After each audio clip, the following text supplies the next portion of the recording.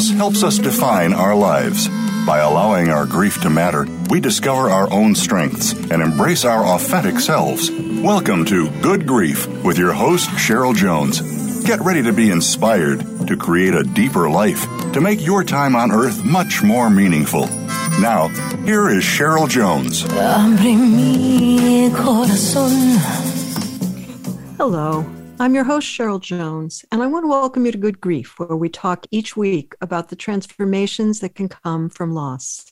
Today, I'm welcoming Angela Fama, pronouns she and they. Angela is the creator of Death Conversation Game and facilitator of Let's Talk About Death. They are also an interdisciplinary artist, photographer, musician, and aspiring death doula. In their praxis, Fama focuses on the inner and outer connections that can be made, pushing at the edges of the barriers surrounding sticky subjects such as trauma, identity, love, and death.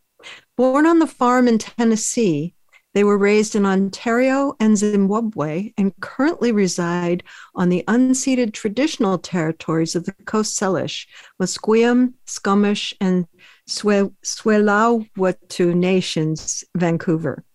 They work from an intersectional feminist perspective, valuing equity, inclusion of all genders, sexual orientations, abilities, races, religions, and classes. Welcome, Angela. Hi, Cheryl. Thank you for having me today. You're welcome. I think I butchered one of the one of the names, but you know, I think it's my better. First encounter. I've heard all of those pronounced at some point, but not retaining in my memory. So that's an interesting history you have, having lived in some really different locations in your life. And also I was really interested in you having started life on the farm because as a person in the feminist world, of course everyone's heard of the farm, right? And women taking back birth and all that. So that's an interesting and unusual beginning. Yeah. I think I often think with interest or curiosity how it is that I was born in a place so legendary for birth doulas, and then turns out I end up being chosen child-free, and I'm working at being a death doula. So I feel like it's a beautiful sort of circular positionality for me anyway. No, absolutely, because I do. I'll start by saying that when I gave birth, and then when I was there at the death of my first wife, there was a very similar energy or atmosphere in those two occasions. Obviously, extremely different in other ways, but a similar sort of sacred environment, I guess. Mm-hmm, definitely. And I think I see that with grief and love as well. So I think that goes in hand with what you just said. Absolutely. So everybody gets to this death work differently. I maybe have met one person in my life who just was drawn to it. But then when I dug a little deeper, there were experiences that drew them, because in Western culture, it's not a natural thing to want to do. Right. So most of the time I noticed my guests, people I know who work in the field, have a reason that is a personal encounter with death in some way. Can you talk about how you came to do the work? Yeah, I came to it through my own near facing with death at a young age. So at 30, I almost died in a car accident. I had a brain injury after that I was actively healing from for about 3 or 4 months, but then it took about a year to really return. If even when we change like that, you don't even know there's before and there's after. I do know that in the work that I've been doing since, I concur. I've noticed the people that are drawn to be talking about it or looking at it, there's often a very direct correlation to why, because in our Western culture, currently there isn't space for it's such avoidance to it that unless you're brought or drawn to directly look at it, you tend to. I have witnessed it's quite avoided. Right. I'm always laughing. I've brought this up before on the show. My kids say, their joke about me is no one likes to talk about death as much as you do, Mom. Um, Well, others, maybe that's I do. yes, exactly. And I'm always thinking, but I don't say. A lot of people do, but not you at the moment. Yeah, and that's there's a beauty in that. However, yeah. Yeah, and that's despite obviously them encountering death very young with my partner dying. Mm-hmm. But they just don't want to talk about it so much. They will Mm-hmm. occasionally, and more as they mature and as they have experiences that hit them in a different place as adults than those things did as kids. So 30 is old enough to be hit with the life and death impact of that accident, isn't it? To think I could have died and to have that be very affecting. Yeah, it was right at that mark, I think, between there's that uh, I'm going to choose the word ignorant, not as it's just what you don't know. The youthful bliss of uh, almost like a belief in immortality or your own um, I want to say the word harmlessness, but when you wound when you're younger, you heal quicker. You still think the world is this huge thing that will go on forever. And at 30, I was just old enough and I'd had enough experiences, like you were saying. When you're younger, it doesn't really land the same way, or I guess it does sometimes, depending on the gravitude of how close you are to it. Mm-hmm. Um, but it hit me in that way of not being able to not see how fragile we are and how quick and instant change can be, and how much control Yeah. we don't have over that. So It's interesting the way that people come to that conversation too, because for you it was quite sudden. And for me, there was, a diagnosis, a period of trying to cope with that, a lot of fear, a lot of fear. But after 10 years, I was not fearful at the moment when she actually died. But when you're suddenly dropped into the middle of it, you have to do all that process after instead of before. Does that hmm. resonate with you? Yeah, and I almost think when you're saying 10 years, I think it took me about that long to be able to learn how to articulate how to talk about it. Hmm. Because I was just thrown into it. And before the accident, I was always someone that was willing to talk about uh, the things people are a little more reluctant to talk about. I really like going deep with people. I like going there. How are you actually Uh-huh. doing today? um, so We it wasn't. resonate together on that one. Yeah, yeah. So, and I've had some notes that even when I was a kid, I was like, "Hey, what's death? Let's talk about death." Like I've been curious, but Hmm.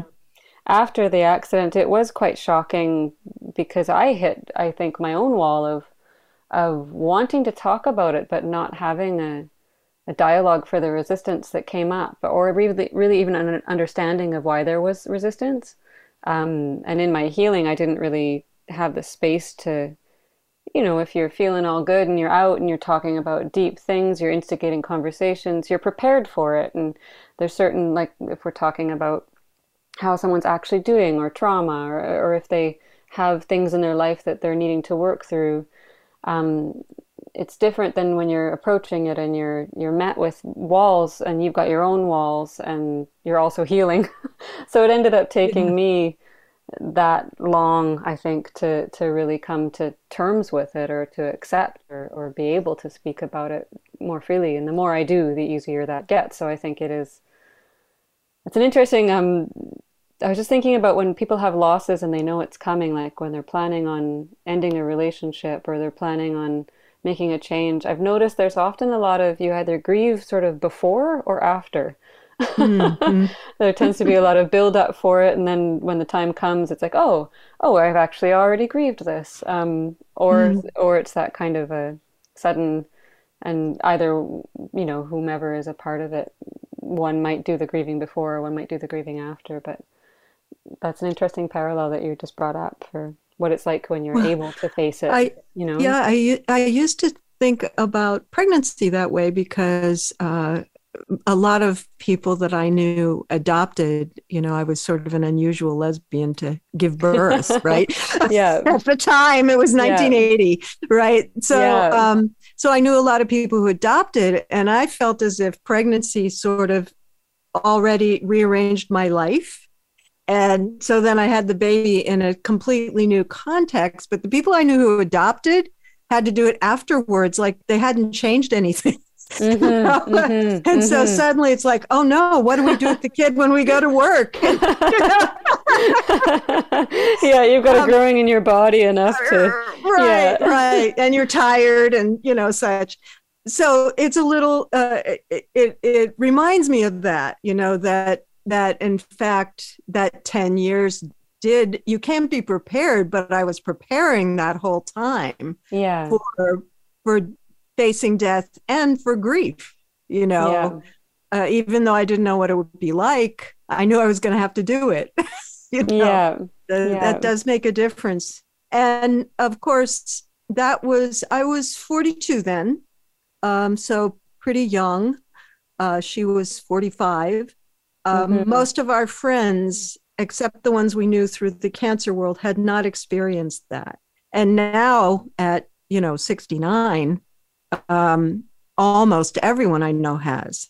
And that's another big difference because um, there are more people willing to talk about it at that point, I think.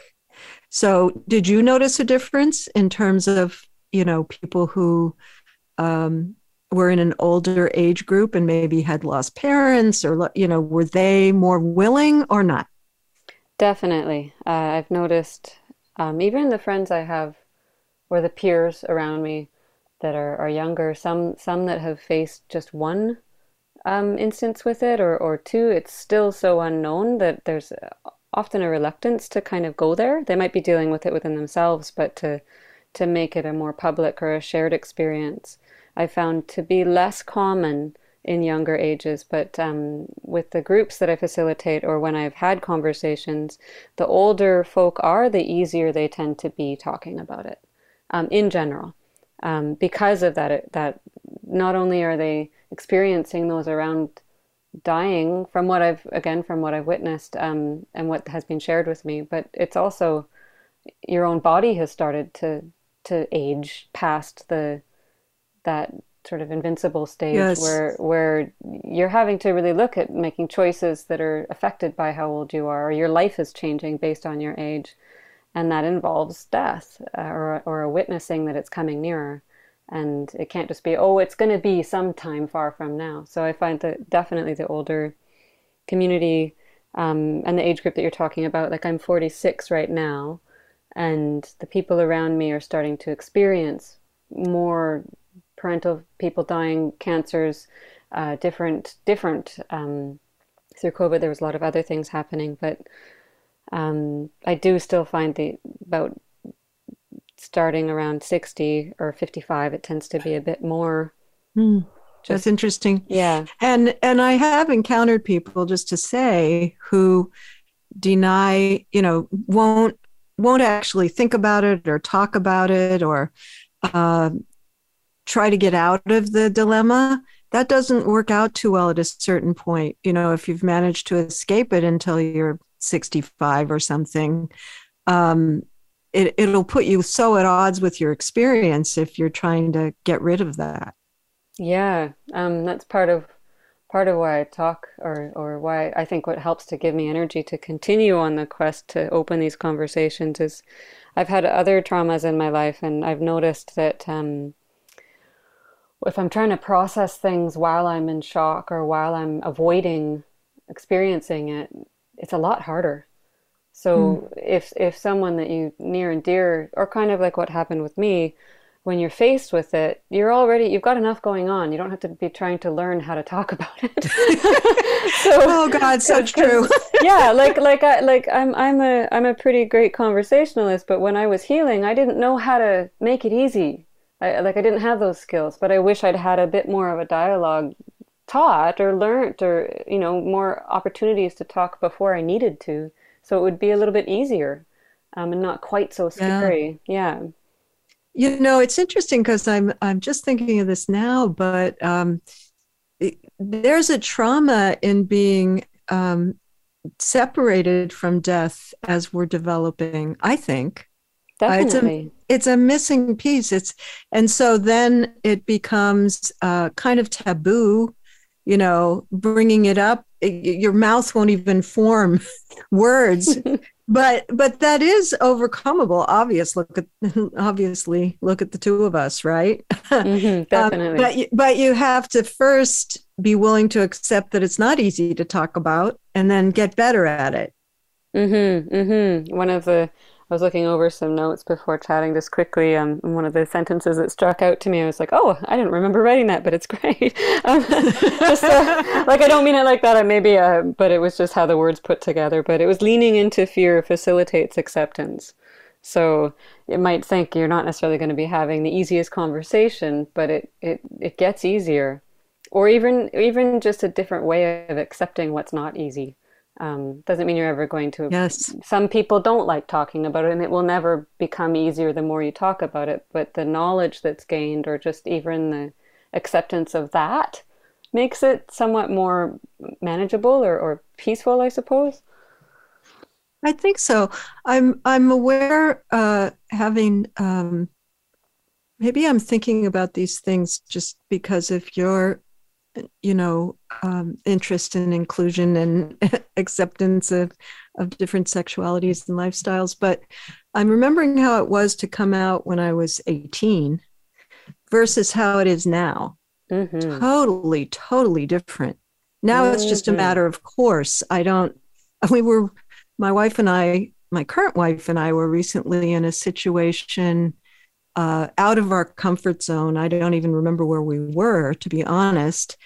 And I was talking to some person at a counter, and I was saying, "Oh, my wife will be here in a minute." Totally natural to the way I communicate. Mm-hmm. And then later I said, "Geez, should I have been cautious about that?" It doesn't even occur to me anymore to be cautious. So we can get comfortable with saying a lot of things out loud that at first are uncomfortable.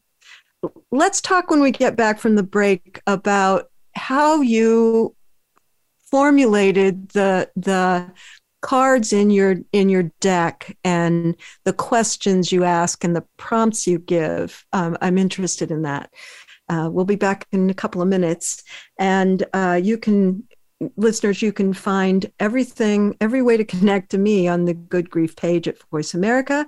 And to find Angela Fama, you can go to angelafama.com. There are links to everything you do, and including the death conversation game. Be back soon.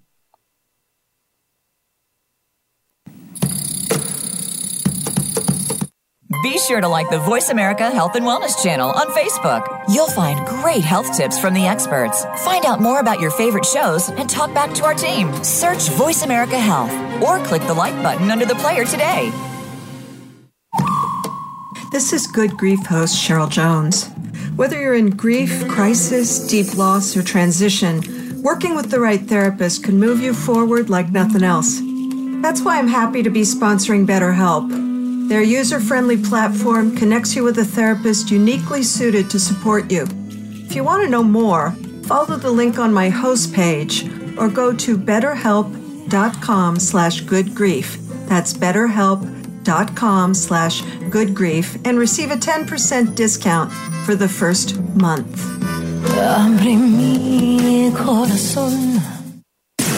Voice America programs are now available on your favorite connected device. including Amazon, Alexa, and Google Home. Through streams with Apple Podcasts, TuneIn, and iHeartRadio, listening to your favorite show is as easy as saying the show name followed by the word podcast. Hey, Alexa, play Finding Your Frequency podcast. If that doesn't work, try adding on TuneIn or on iHeartRadio or on Apple Podcasts.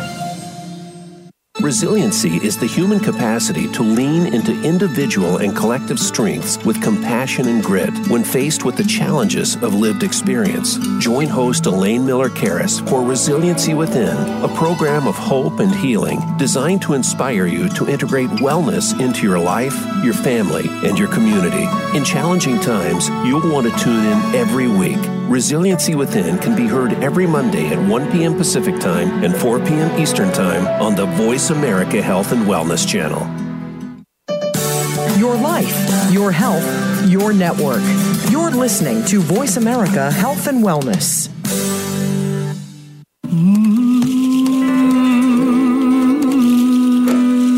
You are listening to Good Grief with Cheryl Jones.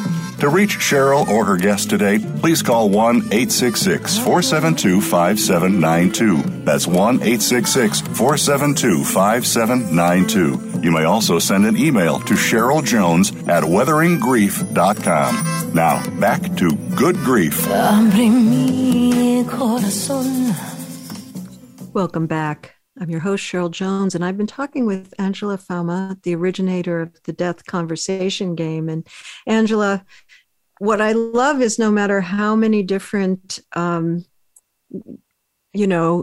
exploring death sets of cards or books, or no matter what, I'm always running across things that I haven't encountered before, right? So you have all these different cards, and I haven't thought about the answer. And believe me, I think about death every single day, right? For instance, what do you think would be the hardest or easiest way to die? I know what I want, but I don't know about harder or easier. That's a for instance. Some of them are, I've thought about a great deal, like, should we include kids in conversations about death? Absolutely, right? Mm-hmm. But what stood out to you as you were developing the questions? What surprised you when you thought to include, were any of the parts of the subject surprising to you? I think when I got to the realization that I was making a question game, it took me a while to find that. I was originally actually working on an essay. and it was about death and talking about death, and it was about just over 10 years after my accident. And I was thinking about what I felt when I awoke from, I was in a coma, and just how challenging that was. But when I was researching for the essay, I found a lot of, when I first was healing, kind of like when you're talking about the time periods, like in the 80s as opposed to now, identifying my wife and not thinking and having that change. 10 years ago, when I was looking for even any kind of research on brain injuries or what was happening to me, or even talking about death, I couldn't find anything. It was all very scientific or very like to youth about Alzheimer's. and now that's changed. Now that I've opened, I don't know if I just didn't have the right in before, but I think we are, as a culture or race or humanity, is there's many others that are feeling that need. And it's starting to be planted a bit more to talk, to be exploring it or be curious about it. So that being said, I was finding all this secondary accounts of writing about death, but I could still, like, even when I was talking about it with my community or my reviews for the essay, people were like, "Oh, why do you want to talk about death? Like, why are you writing about this?" and I was like, "God, like, So I started thinking about all the things that I wondered about, and it's broad. So I could find the more bookish ends a little more easy, and it was usually in the form of end of life care. So for older folk, so it was a bit more about wills and attorneys and law, like. But again, I was curious about why is it just for older folk? We all could die any day. Like, how is this so separated? So when I started thinking about the questions, I tend to have a very curious mind that expand, like I go into those thoughts of, I think one of them is, do you feel near to or far from death? Like, and I've done enough work in healing groups from trauma. So, over the years, I've learned, I think, about ways to think about how to approach questions that can be multi-understood or inclusionary rather than exclusionary based on my own curiosity. So I really worked to question them in ways that whoever chose to read it could read it in a multitude of perspectives. And I really tried to cover the fields of wherever we could go to, talking about death in a way that wasn't in the way that is done, which is very sensationalized and exoticized and or, you know, trauma porn, like, or yeah, like, media, like movies or mass news, like, it's sensationalized. So I was trying to really find a way to approach all those ideas, because I'd found all the other decks and appreciated them, but they tended to be a bit, for me, there was a bit more, a bit softer around the edges sometimes, where I really wanted to just go in there and let's talk, like, let's get deep if we want to get deep, like, let's go hard. Yeah, well, including some questions that specifically invite people to feel feelings about it, you know, because without that, it's very remote. And the joke in my household with my wife is, you know, death is all over the place in media. You know, I'll say to her, let's watch a movie where no one dies, and we'll choose a movie. We'll get halfway through and someone will die. You know, it's sad, it's funny, but it's also saturated. But ironically, that makes it kind of distant. It's a story on a screen, right? And there are notable exceptions. I don't know if you've watched the series This Is Us. Yes, I'm actually rewatching it right now. but you know, and interestingly, I was watching this and when it first came out, and I was thinking, wow, what happened to this person, right? Well, his mom died, and it completely changed the media work he did, you know. So that to me is more real and invites some feeling. And there are a couple of other examples too. But by and large, it's kind of happening to them over there. Yes? Yeah. And that was why I guess I was referring to that a bit when I was talking about the scientific sides of it. Like, there's the paperwork to it that seems to be a bit more accepted. And then the feeling part. I'm looking at one of the cards that says, do you feel distant or grounded right now?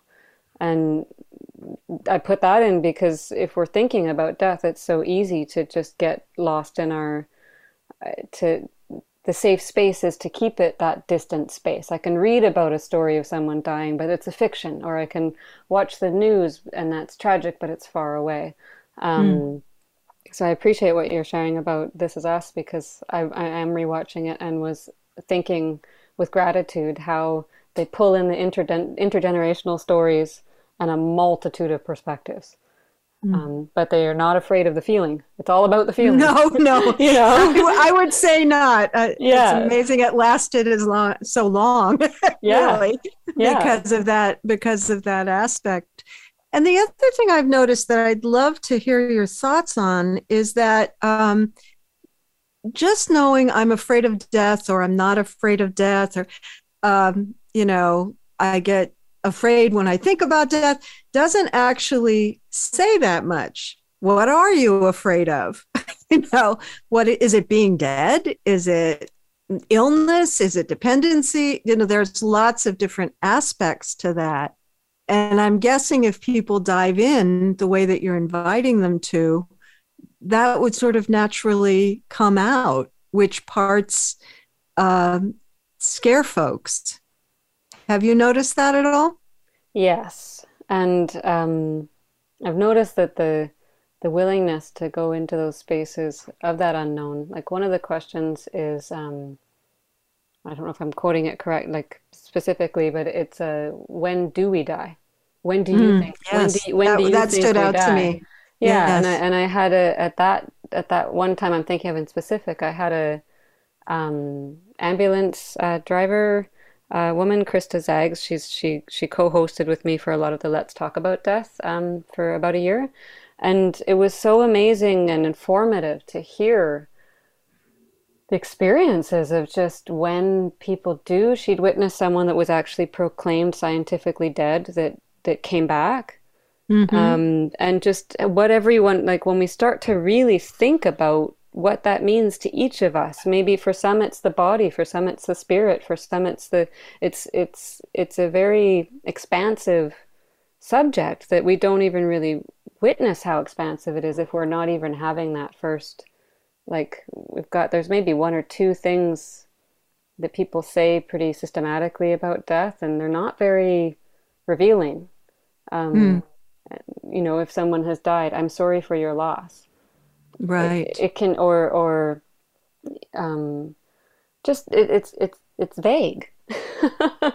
So Yes. what happens if we get a bit more, start looking in there a little bit, and it's neat because when we talk about it, each person, something about that interests them, and there's such a huge expanse that I've not had one conversation where I might be re-asking the same questions. I never get bored.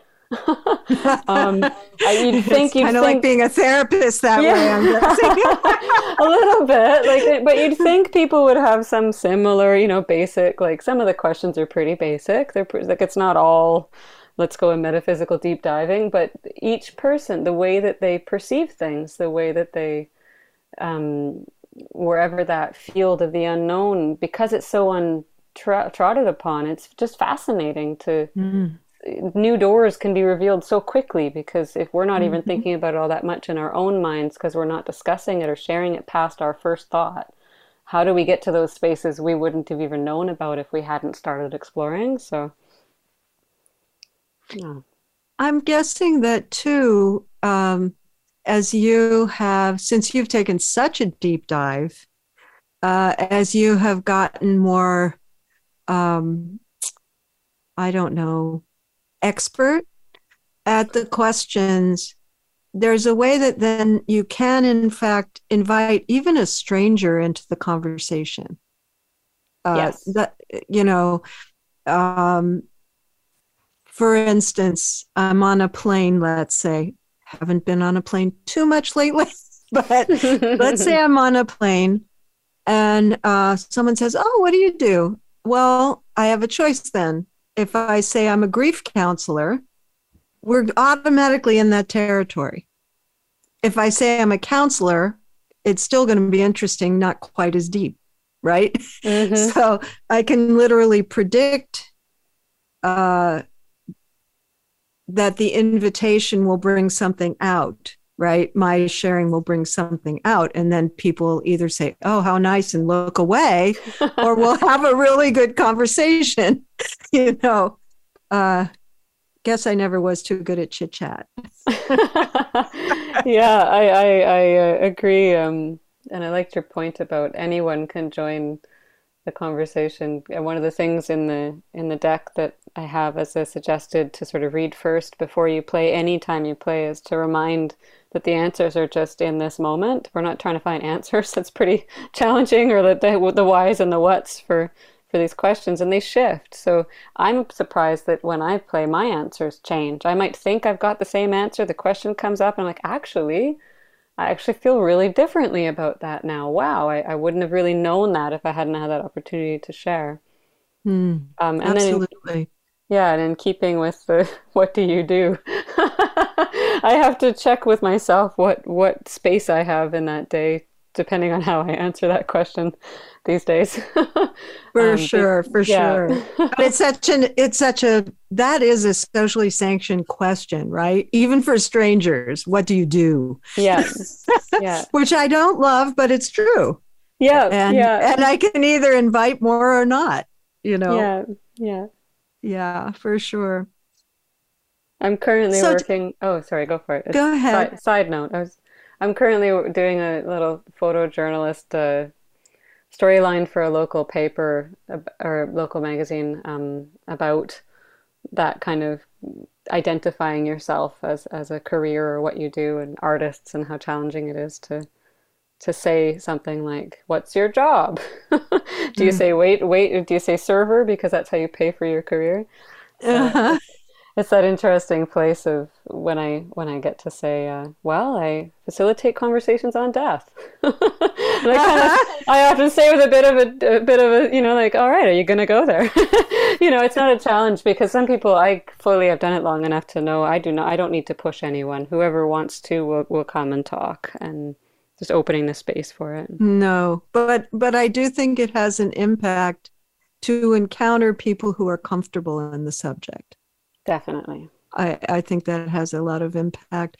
I'm thinking of an organization called the Conversation Project. I don't know if you know about them, but Thinners, right? This is political in the States? No, it isn't. It Okay. isn't. It's actually about death preparation. Okay. And their idea is that families should sit down once a year and have a conversation about what they want at the end of their life. And I thought of it because of that idea that we change over time. Mm-hmm. We become, obviously an 18-year-old, the only imaginable death would be some kind of accident, right? Where they might be in that circumstance that, living wills are for and all that. Where someone would be making decisions for them. Whereas in my age group, most people will experience decline and then death, right? So that's a totally different experience. And your answers about what you might want would really be informed by those different age groups, for instance.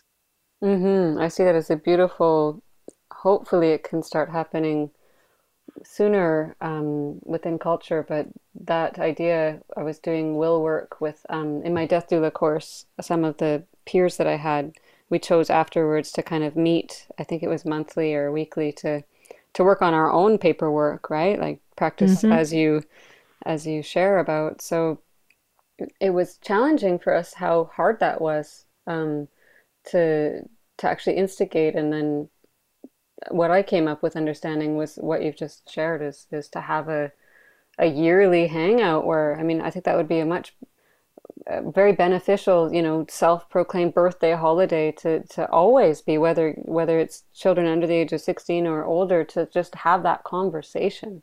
And Absolutely. then to know each other, to know how your brother, your partner, your friend has changed in the year.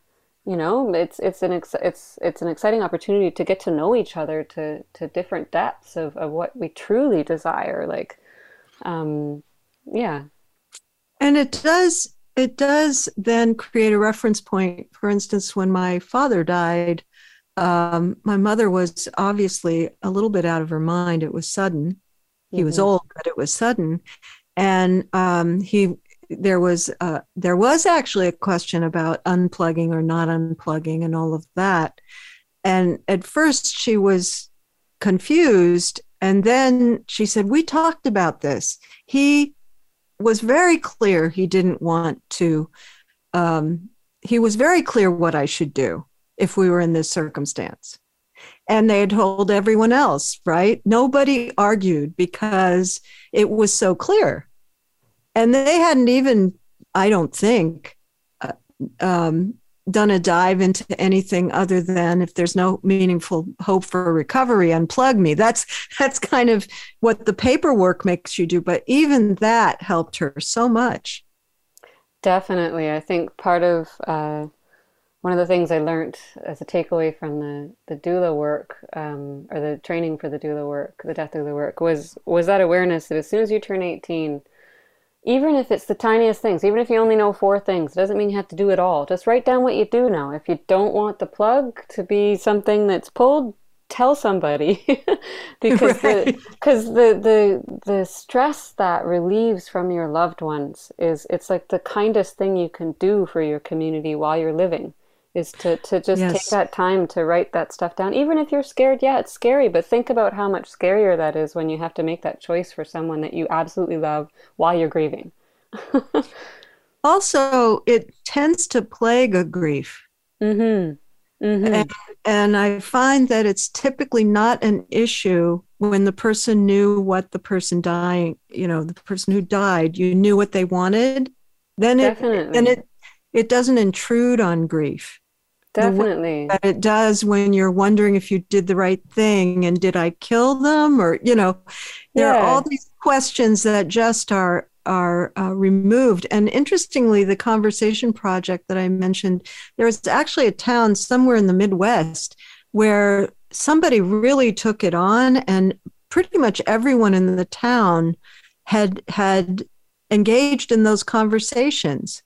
Oh, that's great. Doesn't that lead to a happy life when everyone around you has that off the table? Yeah. And I know I also feel like it's not always people we definitely love. Family is complicated. So it's, again, just relieving that question. And relieving the arguments that come when people disagree. Yeah. We'll be back in a few minutes. Listeners, you can go to my website. That's weatheringgrief.com. or the Good Grief page at Voice America. Please reach out. Let me know what you like, what you don't like, what you think I ought to do, all the rest. And to find Angela Fama, go to Angela Fama. It's FAMA.com. Be back soon.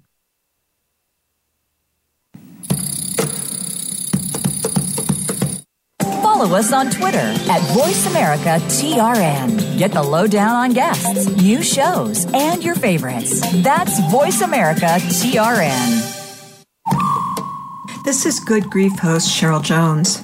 Whether you're in grief, crisis, deep loss, or transition, working with the right therapist can move you forward like nothing else. That's why I'm happy to be sponsoring BetterHelp. Their user-friendly platform connects you with a therapist uniquely suited to support you. If you want to know more, follow the link on my host page or go to betterhelp.com/goodgrief. That's betterhelp.com/goodgrief and receive a 10% discount for the first month. These days, everyone is looking for information on staying young, healthy, and fit. The Voice America Health and Wellness Network is here to help you on your quest to better health and a better you. We talk about everything from diet, fitness, and aging to substance abuse, personal growth, mental health, and much more. Learn from our experts who cover health and wellness from traditional and holistic perspectives. Tune in to the Voice America Health and Wellness Network. Healthy living starts here. Functional Medicine with Dr. Robbins looks at how natural healing and biological dentistry can safely and effectively treat most health problems. You'll hear about the innovations in both traditional and alternative medicine therapies with doctors and dentists, along with discussions with chiropractors, medical experts, homeopaths, naturopaths, and energetic healers. It's great to have all the best information in one place. And Functional Medicine with Dr. Robbins brings it all together. Listen Thursdays at noon Eastern, 9 a.m. Pacific on Voice America Health and Wellness.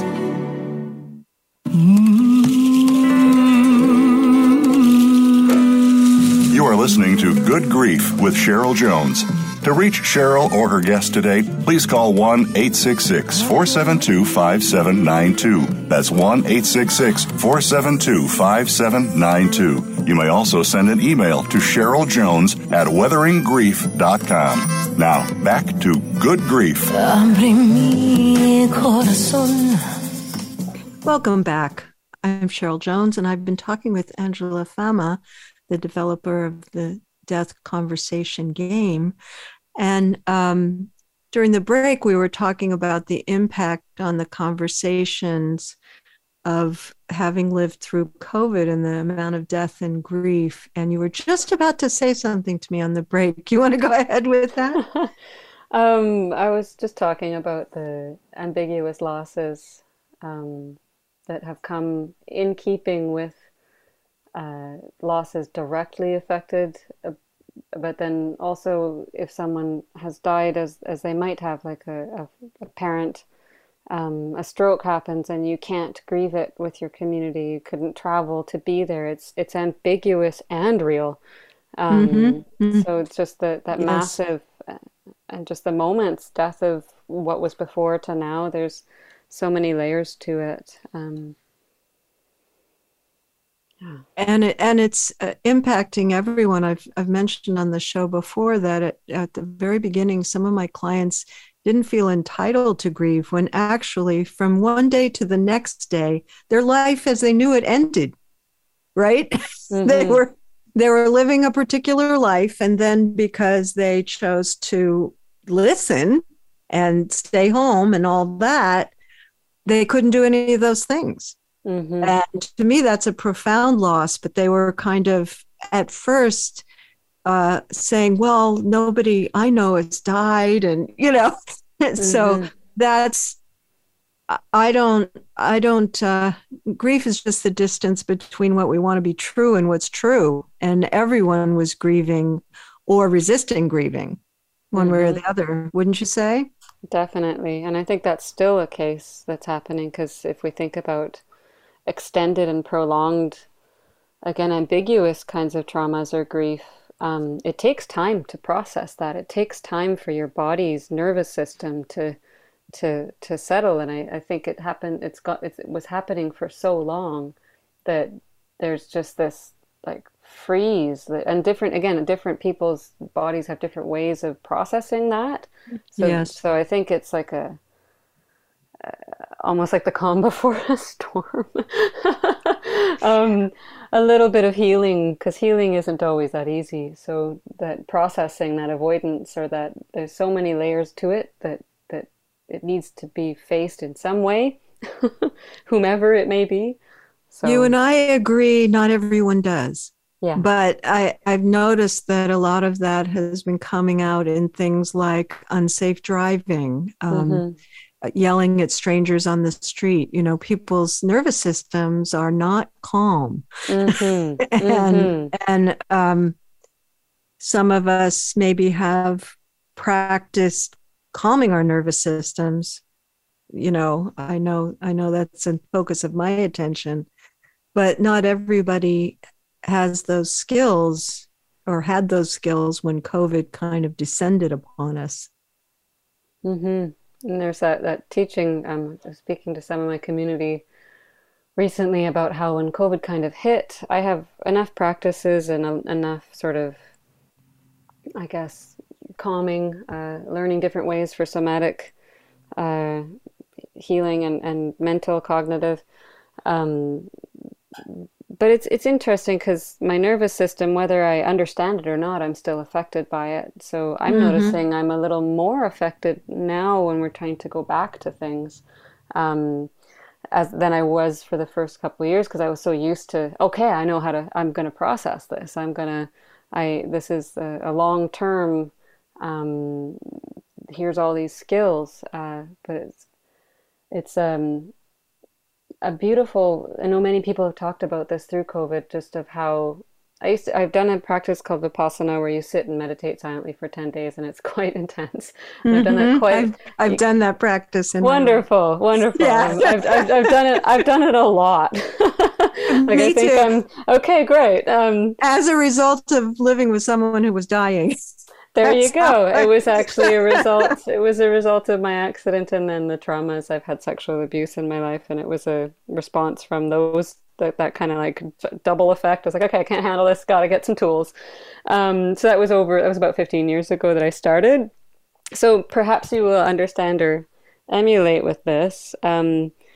it's a 10-day process where at the end of it, there's usually about 90% new students in what, like, I'd say about 20 to 60 people that have been sitting in the same room silently for large amount of time. And at the end day, on the 10th day, when you're allowed to, you get up, you run out, and there's just like chatter. There's just like it just everyone's hyper. And then you've got like the 5% older students that are like, they're witnessing, but not necessarily jumping in. And then there's the 2 or 3 that are crying in the hall, sitting still, that don't want to leave.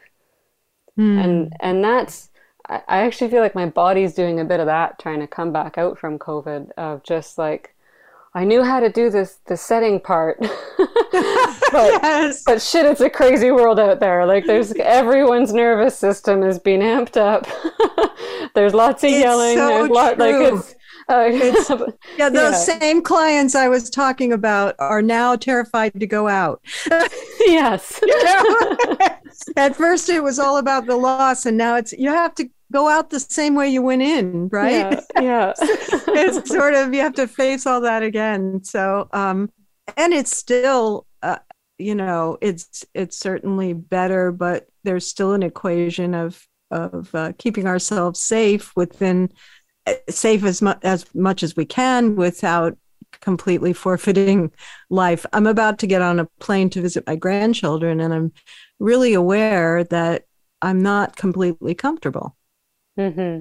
But it's worth it, Mm-hmm. It's, at this point, it's worth it. At the start, it wasn't. Yeah, we get to that space where I think for everyone, we've had to look at what we can do without and what we simply can't after a time. Like grandchildren, that connection, that need. I pushed myself a bit further because it's like I've gone back to yoga. And when I was first going, it was really hard. I was like, okay, I'm going to go breathe deeply in a room with other people. Rad. What am I thinking, right? Yeah. But after a certain amount of years, with the amount of, I've already got a hyperactive nervous system, I needed to, it's like, no, I have to do this for me and for the benefit of my community. I think that's a very cogent point, because I've noticed it's completely different for different people, but challenge does tend to let us know what really matters to us, doesn't it? Most definitely, yeah. And that's, some people would not take the risk for yoga, but they would for grandchildren, and other people would take the risk to go to a bar, Yeah, whatever your need is. Whatever you really feel the pain of doing without. And then I've noticed some people are really confused by the fact that they don't miss things they thought they were attached to. They miss other things that they didn't even realize were important. Mm-hmm. So it's quite an interesting investigation. Speaking of, deep conversations, there's that conversation to continue to have. Mm-hmm. I was reminded this week, again, we get separated, the spatial distances that COVID still enacts. And I was reminded of one of the deepest learnings that I've had from going into death work is just all the questioning of people that are near death, that are able to still be with us, that are having what a lot of people like to call the good death, I guess. But being able to witness and ask, or those that have, I guess, returned, when asked, what would you change about your life, or what would you do differently? It's more often than not, I would stop. Yes. And I would spend time with what I love doing, whether it's being in the sun, whether it's gardening, whether it's being with your beloveds, whether it's being with your family, like your friends, whatever it is, or being creative, like that's more often than not the answer. Yes. And I think that COVID's given people a lot of space to get closer to that, instead of just sort of knowing it, but not enacting it. Yeah. Feeling the pain long enough to do something differently, for one thing. I once was having a conversation with Andrea Levine. She was married to Stephen Levine, who wrote a lot of death, and we spent a lot of time with them. And she said, out of the blue, I don't think that anything prompted it. She said, I've met hundreds, probably thousands of dying people, and nobody has ever said, I wish I had worked more. Exactly. What's your favorite part of your life? Oh yeah, when I get to work. I wish I had had more time to work, Yeah. But it's a creative tension there, because on the other hand, we have to survive, right? Yeah. So my bargain with that is do work. I could say I'm glad I did that. I concur. I actually just read Levine's the seventh stage of grief, talking about needing to have value in your life or purpose. Yes. And I completely concur about realizing like that dance of, okay, well, if I have to work, I'm going to find work that I actually do consider loving, like that is part of my life. Yeah. And that is what you're doing, isn't it, Angela, with becoming a death doula, with doing these conversations? That's at the heart of love in my mind. Definitely. I was thinking about how much I was trying to think about writing something new, and I was thinking about a starter sentence, and I was thinking about stating, I am someone that I've chosen to do with my work what I need. If it's missing in my life, I feel kind of emptied. So it is part of my love to do this kind of work that's so integrative and expansive and more than just for my own body. Yeah. And of course, I did watch your TED Talk too, and the idea that is actually connected to happiness. The people I know who've had these experiences are actually happier people because they're not in resistance to anything.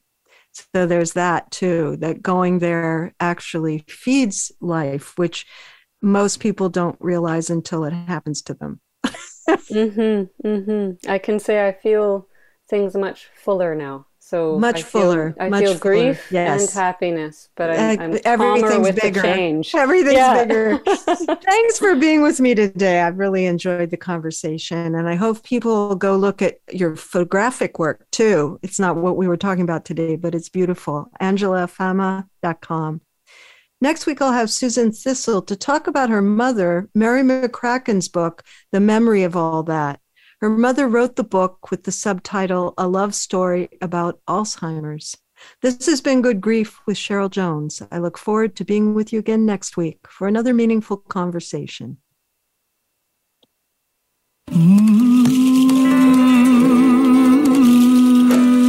Thank you so much for joining us for Good Grief.